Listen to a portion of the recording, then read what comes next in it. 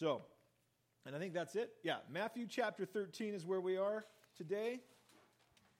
Second half of Matthew 13. We started chapter 13 last week, and this is where the section that gets into the parables of Jesus. And a parable is really just a story. It can be a real event, or it could be made up as an example. But the idea is that there is a truth or many truths within this story, right? So it's a way to teach. And we talked about last week why Jesus was choosing to do this, right? That there are the scribes and the Pharisees, and they're just looking for something to pick at. They're looking at some reason to not believe. And then you've got people that aren't quite sure, but they're willing to hear, and you've got the disciples and other people that want to hear from Jesus, right? So by teaching by parables, it causes everybody to basically get exactly what they came for. To those that are there to be critics, they would just simply dismiss whatever Jesus says, but people that want to hear it, man, the truth is there. And I think it's important that we know that in the parables, Jesus isn't dumbing things down for the people, right? He's not taking a complex idea and simplifying it so that the common person can understand.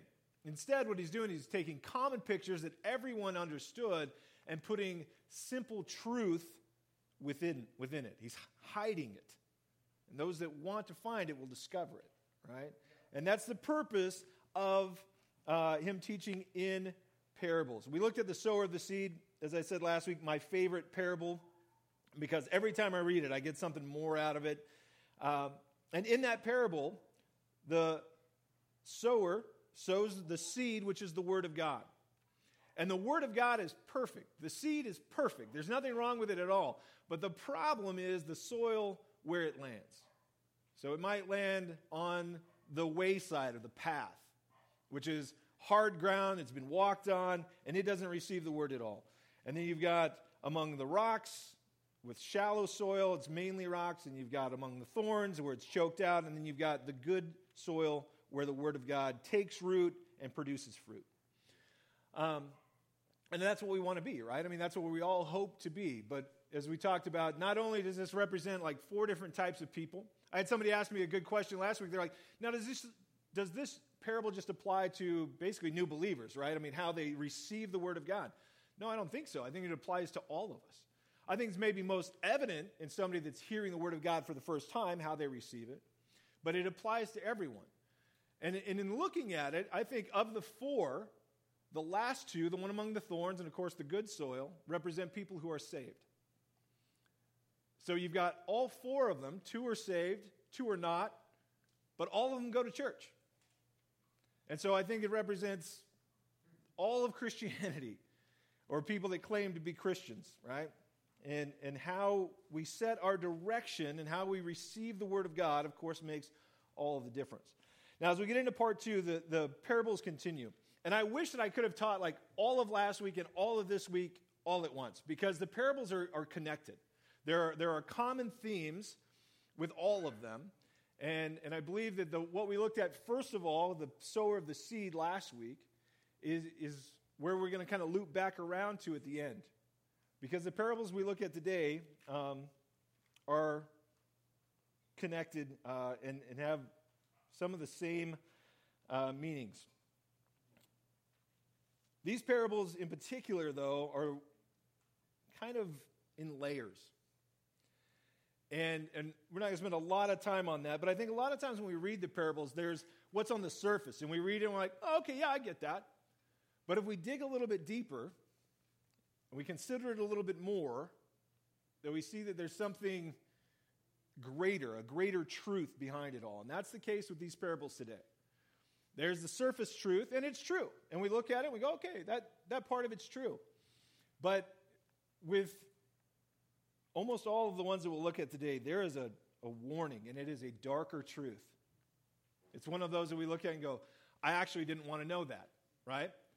But Jesus is revealing these things, and I think that's why I like the parables, because it's really kind of a picture of the whole Word of God.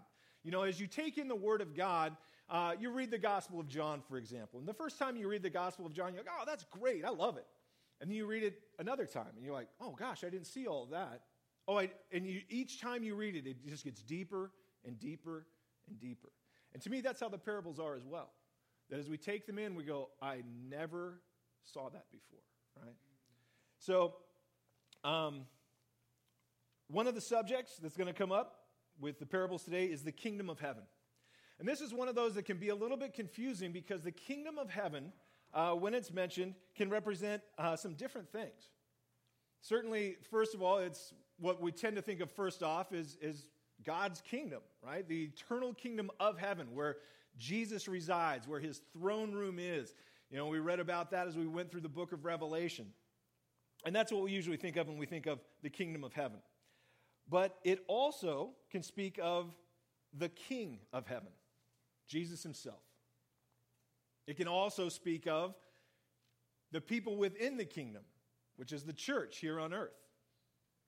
It can also be speaking of the truth of the kingdom or the Word of God, right?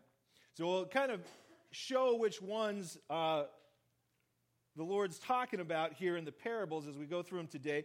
Most of them are going to be talking about the people of the kingdom, the church here on earth. Not all of them, but most of them. And it's important we know which he's talking about because it changes the meaning or the focus of the parable. So we're going to be starting off in verse 24 today of chapter 13. So let's pray. Lord God, as always, we desperately need to hear from you. And as we approach your word and as we consider these parables, Holy Spirit, we pray that you would take your truth and that you would plant it in good soil in our hearts, that it would bear good fruit, that we would be changed, and that you'd give us ears to hear and a heart to receive all that you have for us today. In Jesus' name we pray. Amen. Amen. So starting in verse 24, it says, another parable he put forth, saying, the kingdom of heaven is like a man who sowed good seed in his field. But while men slept, his enemy came and sowed tares among the wheat and went his way. But when the grain had sprouted and produced a crop, then the tares also appeared. And so the servants of the owner came and said to him, Sir, did you not sow good seed in your field? How then does it have tares? And he said to them, An enemy has done this. And the servants said to him, Do you want us to go and gather them up? And he said, No, lest while you gather up the tares, you also uproot the wheat with them. And let both grow together until the harvest. And at that time of harvest, I will say to the reapers, First gather together the tares and bind them into bundles and burn them, but gather the wheat into my barn. As I said, these parables have a common theme. And one of the ways that we could see that theme is that it's God's work within his people, how God is working within the church here on earth, and in some ways the purpose of the church here on earth. And it spans the whole church age. So you could look at it from the ascension of Jesus clear until the day of judgment, right? And that's a huge span of time. But it really is everything that Jesus is covering. In fact, the day of judgment, or even here in this parable, as it points to gathering them together, whether to the barn or to the fire, is a picture of the day of judgment.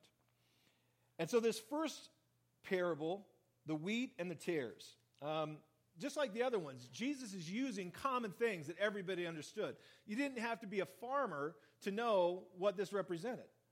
Even if you could be a banker or whatever, you understood this because it was common in this society of growing wheat and the problems with growing wheat. One of the big problems was tares. Weeds in general, but like any farmer, any gardener has to deal with weeds. But tares are something different. Tares look exactly like wheat. They're like a clone. And while they grow together, you can't tell the difference. It's not until it produces the stalk, the cluster of grain at the top. And it's interesting. There's all kinds of examples and kind of meanings behind this. But when wheat, not necessarily when it's ready for harvest, but when it's grown to a certain point, it bows down. The head of the wheat is heavy, and so it leans, where the tares are empty and stand up proud. And so it's obvious. As you look out over a wheat field, you can see exactly the tares in the wheat. Now, in this parable, the farmer is really presented with a lose-lose situation. That if he goes out or sends his people out to pull up the tares, which was one of the things that people would do, you ended up pulling up everything around it as well, right? Like most weeds, their root systems seem to grow faster than everything else. And so you're uprooting wheat as well. And really the only other option was to plow it all under. See, tares, while they can just be weeds, there are certain breeds of them that are poisonous. That's why an enemy would do this, right? It isn't just to be annoying. It's not a practical joke. It's just like, oh, this is going to make things really hard on Farmer Smith, right? It's that they've done this maliciously, that it's ruined the crop, that if you tried to harvest it and then winnow away or blow away the tares, what you end up doing is scattering the seed of the tares among the wheat. And it becomes dangerous. You can't eat it because it's poisonous, or there's the chance of it being poisonous. So the other option is to just plow it under. It's too much risk. But the farmer has a third option. No, we're going to wait, and we're going to wait till the harvest. Wait till the end. When the wheat has had enough time to get established and is strong, and then we'll go out and we'll remove the tares individually. Right? Now, again, we're not going to spend a ton of time on this because Jesus is going to explain this a little bit further. But there are those things I think are important that we understand about this parable because it really sets the tone for the other ones, right? That here we have the wheat and the tares, and they are growing side by side until the day of harvest. And the other part that's important is they look exactly the same. So verse 31 says, another parable he put forth to them, saying, the kingdom of heaven is like a mustard seed, which a man took and sowed in his field, which indeed is the least of all the seeds. But when it is grown, it is greater than the herbs and becomes a tree, so that the birds of the air come and nest in its branches. In another parable he spoke to them, the kingdom of heaven is like leaven, which a woman took and hid in 3 measures of meal until it was all leavened. Now, with the parable of the mustard seed, I think it's easy to kind of mix up some of the pictures. And we see similar pictures, right, of the first one that we looked at, of the wheat and the tares and the sower of the seed in the past, right? And so there's things that are very common, again, common pictures that everyone would have understood, but they don't always mean the same things. And so as Jesus is talking about the mustard seed here, I know that I found myself in the past kind of mixing pictures. In Matthew 17, Jesus is going to talk about how our faith is like a mustard seed, right? And that if we have faith of a mustard seed, we can move a mountain. And so it's easy to kind of combine that and go, well, maybe Jesus is talking about faith here, and that, it's going to start off small, but it's going to grow to a point and, becoming from the least of the seeds to a tree, moving mountains. Again, that's a big mix-up. It's mashing up all of these ideas. Faith is not the subject here. He's still talking about the kingdom of heaven. He's talking about the people of God, the church here on earth. And when we understand that, then the parable starts to make a little bit more sense. It's going to start off small, like a mustard seed. And if you've ever seen a mustard seed, it is super small. I mean, like a speck, like a grain of sand. And here the church is starting off small. It's Jesus and 12 guys. And that's it. That's the movement. But Jesus also is letting them know that it is going to grow so fast that the only way you could describe it is an unnatural growth. And we don't get this because, again, we're not farmers. We're not growing mustard seeds. And so we miss this part of what Jesus is telling them. Certainly the hearers there that day would have went, wait a second, that's weird. Because though it starts off as small, a mustard seed does not become the greatest in the garden. It doesn't become a tree. A mustard plant only gets about 24 inches tall. And so as soon as Jesus starts talking about it becomes the greatest herb in the garden, it becomes a tree that the birds nest in, that people would have went, that's unnatural. Well, in the same way, the church is going to take off.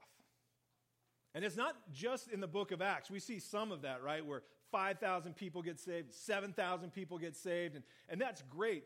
But while there would be times of persecution, there would be times in church history of insane growth where just revival takes place, the gospel's going out, and we look at that and we're like, isn't that what we want? I mean, it's sure unnatural growth, it's bizarre, nothing else grows like that, but isn't that what we want? Well, yeah, you bet. We want to know that the word of God is going out and that people are hearing it. But in this, as Jesus describes this unnatural growth, he also, this is where it goes from kind of that surface meaning to this warning. That's a dark warning.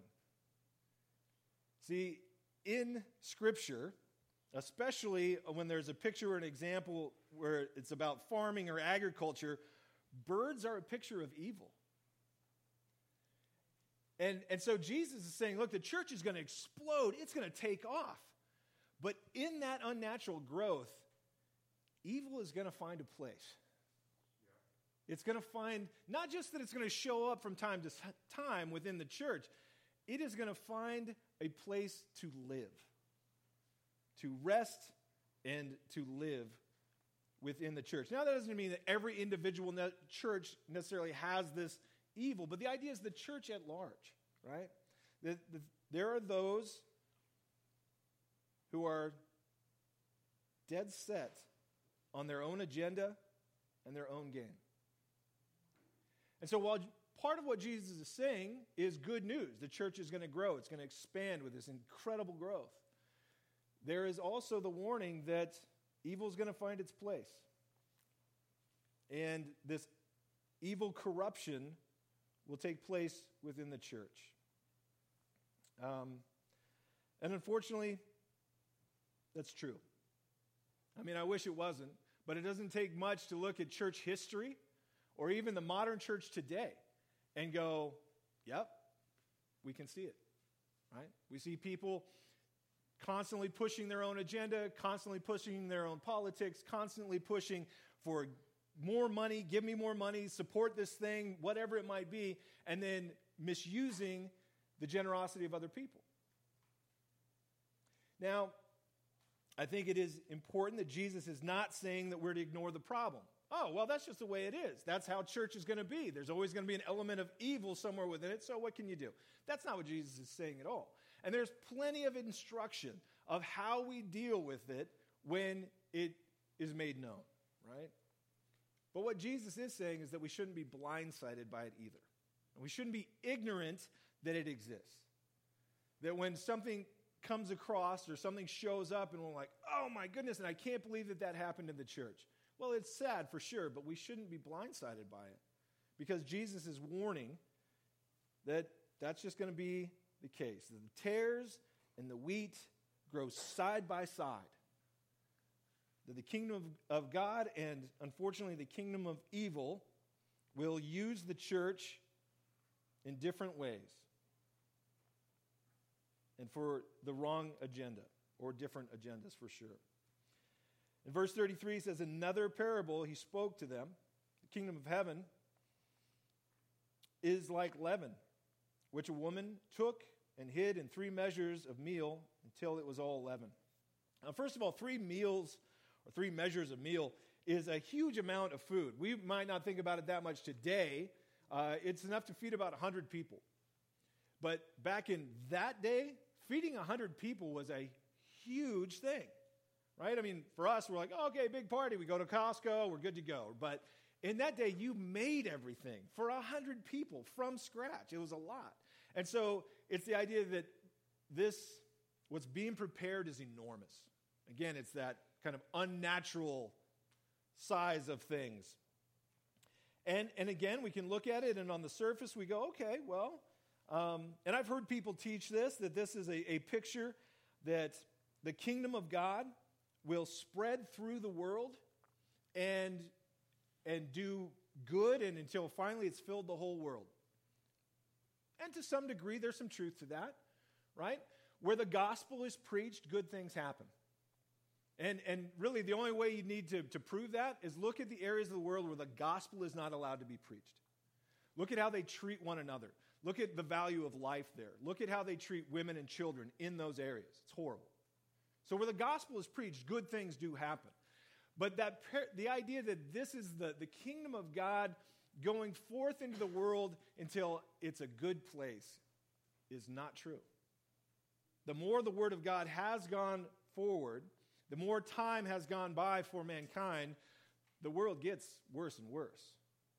And as we saw in the book of Revelation, it's going to get a lot worse, right? It's not getting better.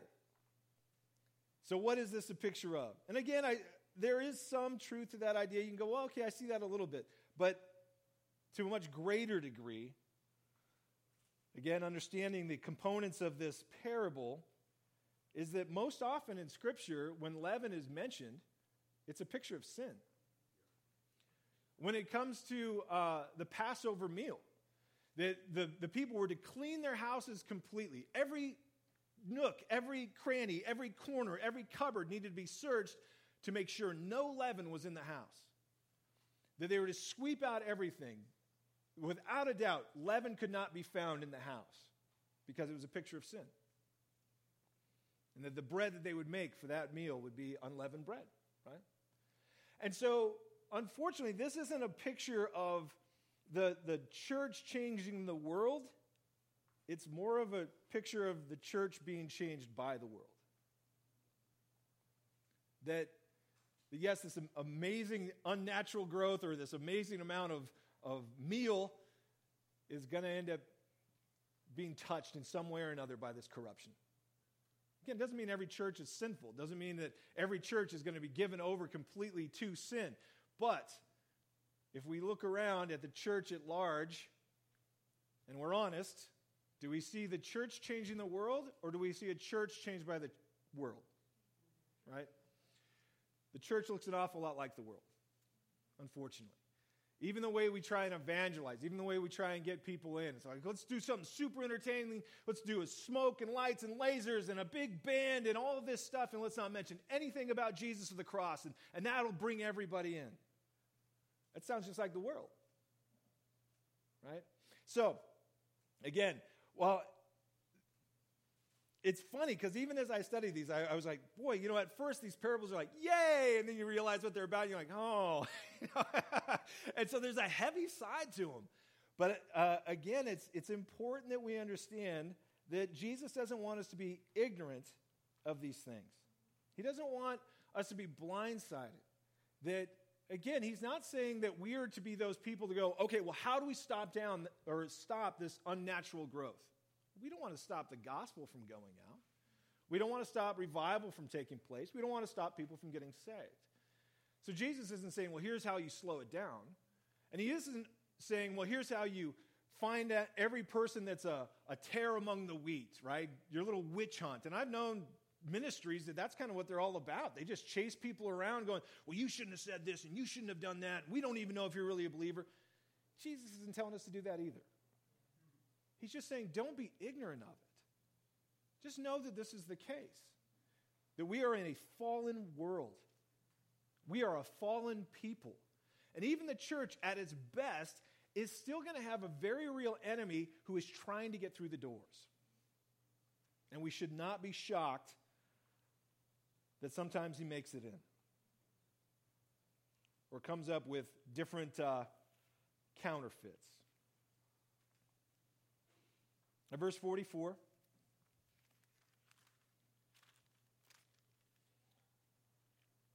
says again, the kingdom of heaven is like a treasure hidden in a field, which a man found and hid, and for his joy goes out and sells all he has and buys that field. Oh, wait, I skipped ahead, didn't I? You guys have got to keep a better eye on me than that. My goodness. Verse 34 is where we're at. I'm like, gosh, I feel like I'm missing something. I was. Okay, verse 34 says, all these things Jesus spoke to the multitude in parable. And without a parable, he did not speak to them, that it might be fulfilled, which was spoken by the prophet, saying, I open my mouth in parables, and I utter things kept secret from the foundation of the world. And then Jesus sent the multitude away and went into the house, and his disciples came to him, saying, explain to us the parable of the tares of the field. Jesus said to them, he who sows the good seed is the Son of Man, and the field is the world. The good seed are the sons of the kingdom, but the tares are the sons of the wicked one. The enemy who sowed them is the devil, and the harvest is the end of the age. The reapers are the angels. Therefore, as the tares are gathered together and burned in the fire, so it will be at the end of the age. The Son of Man will send out his angels, and they will gather out of his kingdom, all things that offend, and those who practice lawlessness, and will cast them into the furnace of fire. There will be wailing and gnashing of teeth. And then the righteous will shine forth as the sun in the kingdom of their Father. He who has an ear to hear, let him hear. Jesus, as he brings out this parable, Matthew lets us know that it's kind of this time frame where Jesus taught everything in parables. Doesn't mean that Jesus always taught in parables all the time. Matthew's been kind of giving us a day-to-day account. And he doesn't always do that, but he's been real careful to say, and this was the same day. And the next thing that happened was this. And so he's saying that in this section of Jesus' teaching, that everything he taught the crowd was by parable. And he puts out these different parables, and we've talked about some of the reasons why. But I think it's neat that what Matthew points out here is that it wasn't just to explain the basics. Jesus wasn't just bringing out the simple things for everybody to understand. In fact, he's bringing out the things that were kept secret from the foundations of the earth. But these were deep truths. These were truths that even when he explains it to the disciples, they still probably don't even get 50% of it. It wouldn't be till later on. And Paul talks about one of the greatest mysteries that's being revealed here is the church. The church was a complete out of nowhere. No one saw it coming. Nobody saw it at all. That all the prophecies that they looked to were all for Israel. And so Paul talks about the great mystery that the Gentiles and Israel would be brought together to make the church something no one saw. And that's what he's talking about here. Jesus, I think, is careful to not say that this is the children of Israel, that it's the children of the kingdom. It's the children of their Father in heaven, right? That the kingdom of heaven is his church. And so he's bringing out these truths that nobody saw about the body of Christ, the great mystery of the Jews and Gentiles being brought together in one place. And then he teaches the disciples what this parable of the seed and the tares means. And I love that Jesus just breaks it down, right? There isn't any part where you're like, well, what about this? He just is like, this is that. And he just goes all the way through it. Every element is explained. And it's a little bit different than we see with the sower of the seed, right? Because before, the seed was the word of God. And Jesus made that clear. And now he says, in this one, the seed is actually the people of the kingdom. And the bad seed are those that follow the devil. The enemy that sows is the devil himself. But the sower of the seed is Jesus, the Son of Man. And again, I just love that kind of sums up Jesus' ministry on earth, right? While we tend to look at miracles that he did and people he healed and those kinds of things, he was coming to sow the seed of God, the word of God, and to bring people into the kingdom. That he is the sower in this. And that the field is the world. Okay, so this expands it from just being about the church in this one to the entire world. This is the reality of the fallen world that we live in. And I think this is also a good answer. Some of the questions that come up are, well, why doesn't God stop bad things from happening? Why doesn't God stop bad people? Well, he could. But this parable tells us that the result in mankind would be a horrible damage. If he were to uproot every evil person, it would do damage to the weed around it. And so God, being sovereign and knowing all things, says, I'm going to let them grow together. And this is the fallen world that we live in. Why do bad things happen to good people? Because we are in a fallen world. Because we've never been promised that things are going to go our way, or that things are going to be good, or that perfect peace is ever going to happen here on earth. Never. It is a fallen world falling apart even more every day. And that God does not want to uproot or do damage to his people, so the good and the bad grow together. Again, understanding the difference between the seed, the good wheat, and the tares is important. Because it's not just the saved and the unsaved. It's not just those people that receive Jesus Christ and those who reject Jesus Christ. Specifically, this gives us the picture that the wheat and the tares look the same. It's not the hardened sinner that's rejecting Jesus. It's the self-righteous sinner that believes they're above salvation.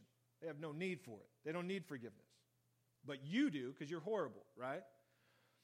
They look like they're saved. They look great on the outside. Again, how can we know the difference? Well, Jesus talked earlier about that a tree will be known by its fruit. And I've seen that in my own life. I've seen it in the lives of others. That those that are playing the game, those that are caught up in self-righteousness, even if they sound so convincing in the moment, give it a couple years. See the fruit that's born in their lives. When there is a person that just has a wake of destruction that follows them, that every relationship, friendship, business dealing, everything just seems to fall apart. Of course, they always have an excuse of why it's not their fault, but it's just a consistent pattern of destruction. That is bad fruit. The good news is that part of these parables are reminding us or setting us at ease to know it's not our job to know. I think there are ways of judging good fruit, and I think there's things that become clear, but for the most part, this is his business. He knows the difference between the wheat and the tares. I don't have to. We don't need to come up with ways or formulas of weeding out the tares from the church. It's not at all what he's telling us to do. But again, to know this is just the way that it is. Right? The wheat and the tares look the same. One is true and one is false. We're not to ignore it, but we're also not to be paranoid about it, because he knows how to sort it all out. And clear up until the end is how this will be.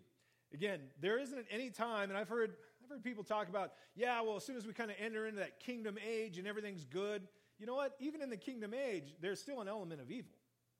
Even in the millennium, after the tribulation, all those things, there's still an element of evil that the Lord is going to have to deal with and will deal with. And he knows how. He knows how to, at the day of harvest, send out the angels to sort out the crop. And to me, that gives me great peace, right? It's not my job to figure it out. All right, now verse 44.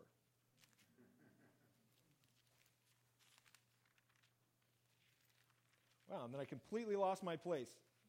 I'll be with you guys in just a minute. Okay.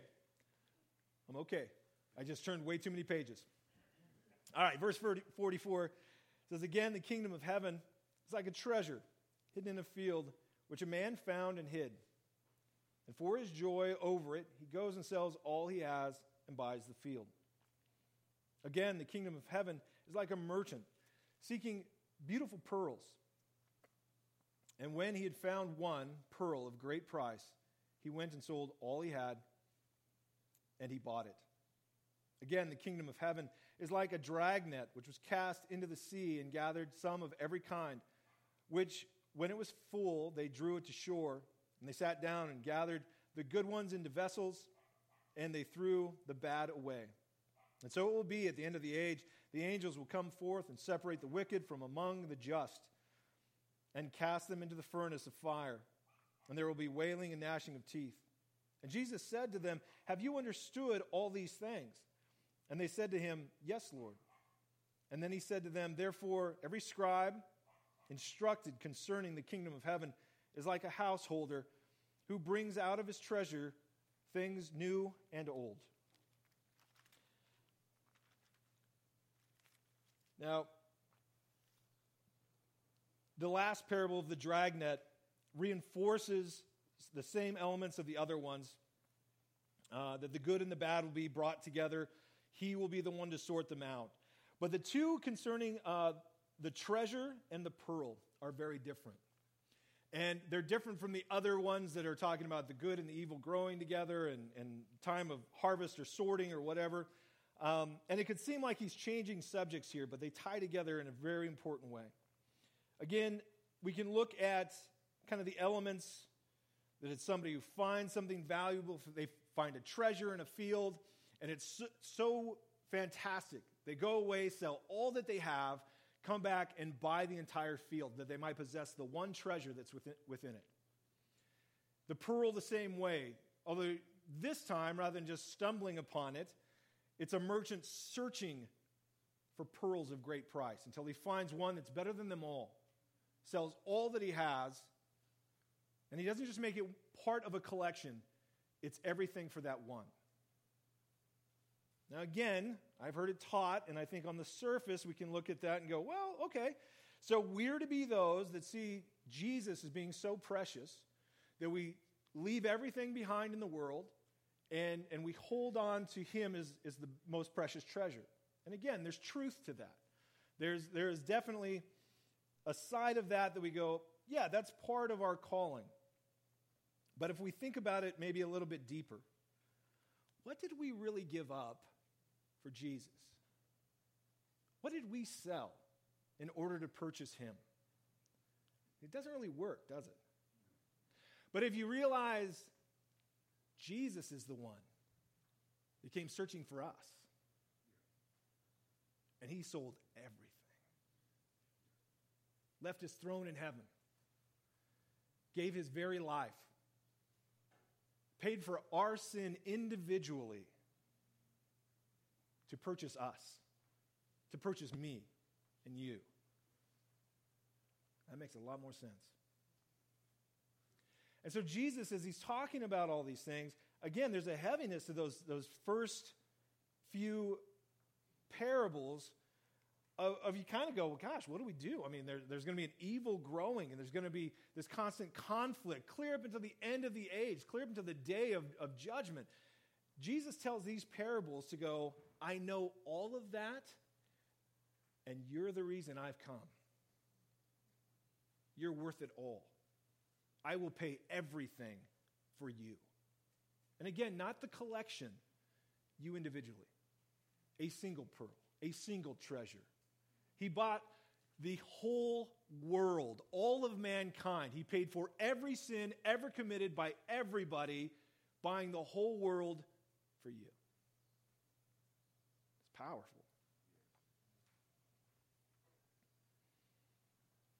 Now he asked the disciples, have you understood all these things?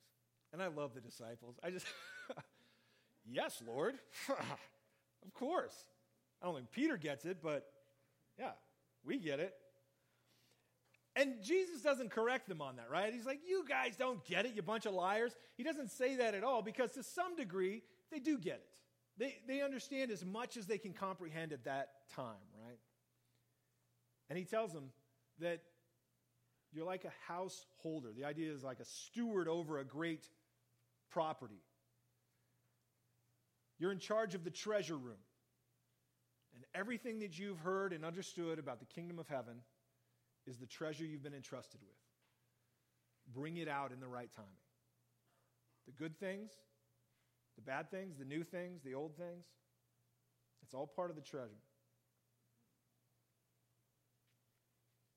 Verse 53 says, "Now it came to pass when Jesus had finished these parables that he departed from there, and when he had come to his own country, he taught in their synagogues, that they were astonished and said, 'Where did this man get this wisdom from and these mighty works? Is this not the carpenter's son? Is his mother called Mary? Is not his mother called Mary? And his brothers James, Joseph, Simon, and Judas, and his sisters, are they not all here with us?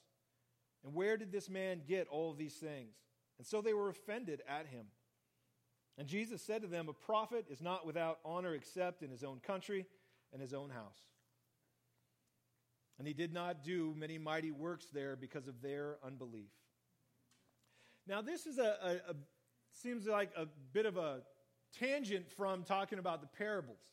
But again, Matthew's kind of closing out this section that he's been day by day or even the same day. These are the events that took place. This is what Jesus taught during this time. He taught by parables to all of these people.